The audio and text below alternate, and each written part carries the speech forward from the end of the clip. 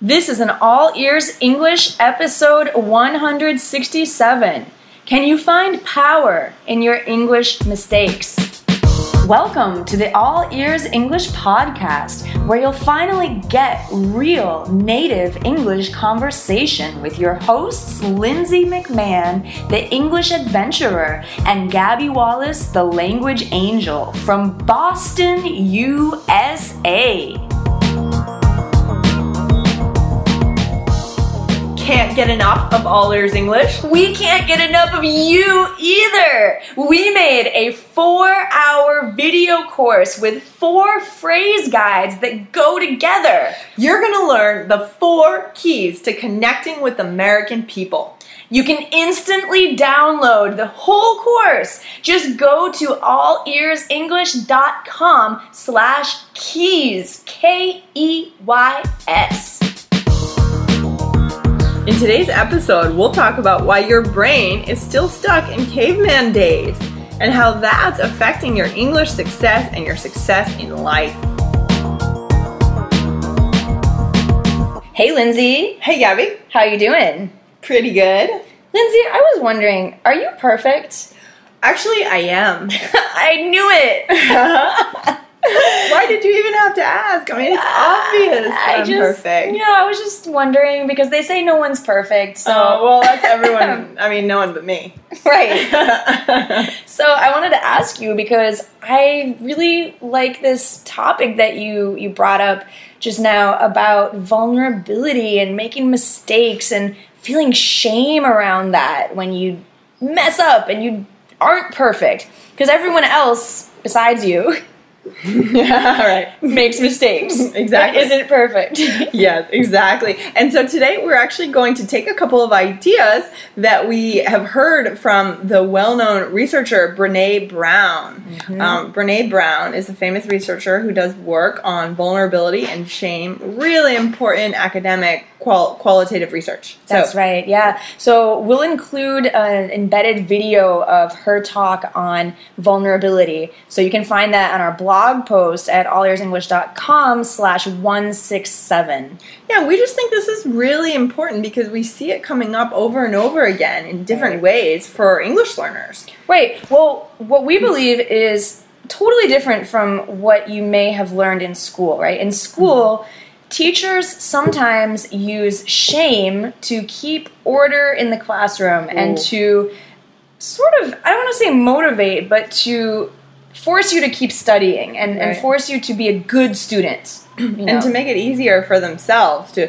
for example, discipline, right? Discipline is a slightly different issue, but so I think maybe, as learners, as language learners, we have these ideas of shame ingrained in us from an early age. And shame actually can be very motivating because you don't want to feel shame. If you're bringing shame on yourself or shame on your family, that's an awful feeling. But it keeps you from from trying new things, from taking risks, and from growing as a person and actually succeeding on a bigger level than you would if you just play within the space of shame. Exactly. So let's think about some takeaways that our listeners can use when it comes to learning English and what this means. For me, the top takeaway is that mistakes are not shameful. Mistakes are powerful opportunities to learn. Definitely. I think, absolutely. We learn so much more from our mistakes than we do from our successes. And I can say that, we've learned a lot from our mistakes here at All Ears English. We've made a lot of mistakes, even though we might not look like we have. Well, also in language learning, too. I mean, I can think of a couple of really embarrassing mistakes that I've made in other languages, and I'll never forget that mistake. I'll never forget the correction either. I'll never forget the right way to say what I want to say in Spanish or Portuguese from these embarrassing situations. So mistakes can be very memorable. They can be a powerful way to remember a lesson. They can also be pivotal moments where you can make a choice whether you're going to learn from the mistake and grow, or if you're going to sit in your shame and stop trying. Right. So in that case, the louder they laugh, the better. Ooh, right? Yeah, I like that. Because explain that. Well, I just mean that if you're with a group of of other English learners or maybe native speakers, maybe they laugh at you when you make a mistake because sometimes it might sound funny. Yeah. But okay, so they laugh at you and they point it out and you feel shame, but the deeper that experience is, like the louder their laughter actually is, the more you'll remember it. Right. The more that mistake emotion becomes a learning opportunity. Now, you were telling me about a student in Brazil who experienced his friends laughing at him when they spoke English. What happened there? I think the story was this particular student said that when he'd be speaking English in class, in his English class in Brazil with other Brazilians. But when he would step out of the class, he would want to continue speaking and in English with his Brazilian friends, right? And they might, start speaking, but then there was a lot of shame that came up because they felt very embarrassed. They would make fun of him, of him or each other. So it's a shame environment, right? So our recommendation is to not accept people's shame, right? Either walk out of that circle and go find people who are not going to laugh at your mistakes.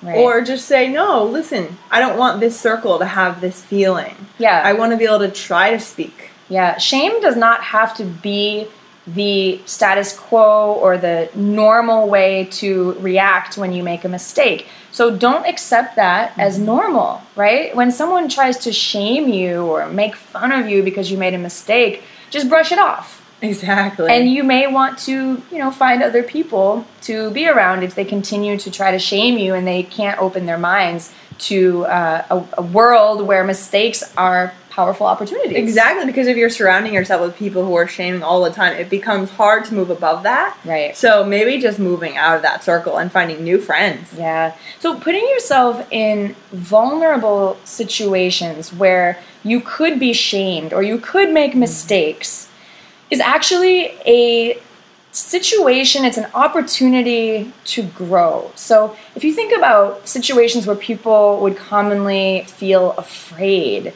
like public speaking, or maybe traveling or studying or working abroad, what else? Well, doing this podcast, I had wanted to do a podcast for a few years. Wow. And I was afraid. Right. Right. It's scary getting behind the microphone thinking that 20,000 people are going to listen to this every day. Every day. Yeah. Yeah, so those are situations where you're putting yourself out there for people to say whatever they want to say, and not everyone is nice. And we've been lucky to get a lot of great reviews from our listeners, and we really appreciate that. But there's always one out of, 100 or, that 1% who's negative. Right. And the problem with the way our brains are set up, we know that we have our reptile brain, right, which focuses on the danger. That goes back to the caveman days when we had to scan for the lion ready to eat us. Right. So we focus on that one negative comment when there are 100 other good comments.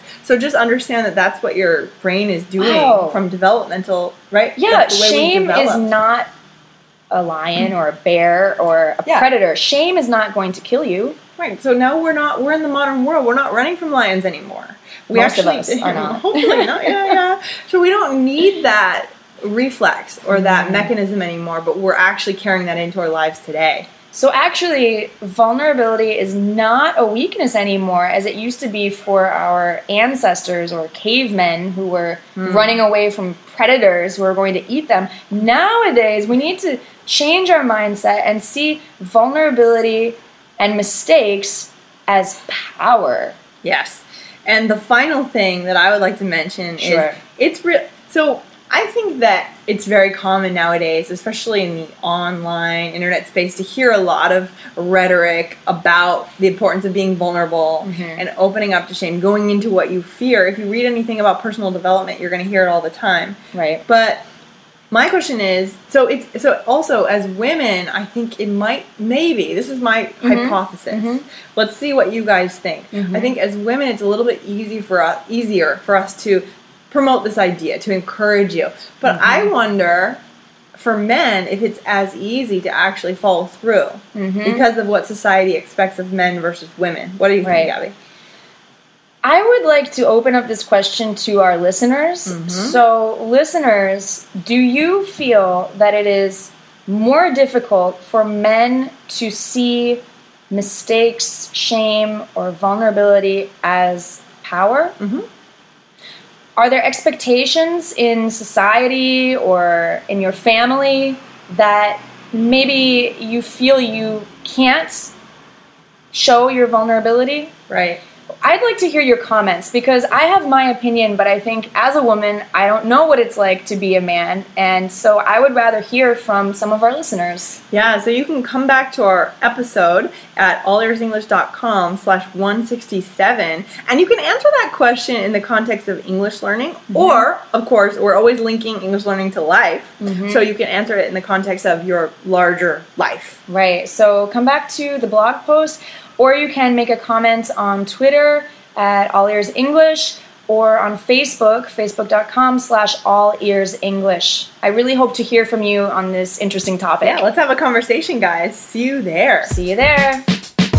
If you want to put your ears into English more often, be sure to subscribe to our podcast in iTunes on your computer or on your smartphone. Thanks so much for listening, and see you next time.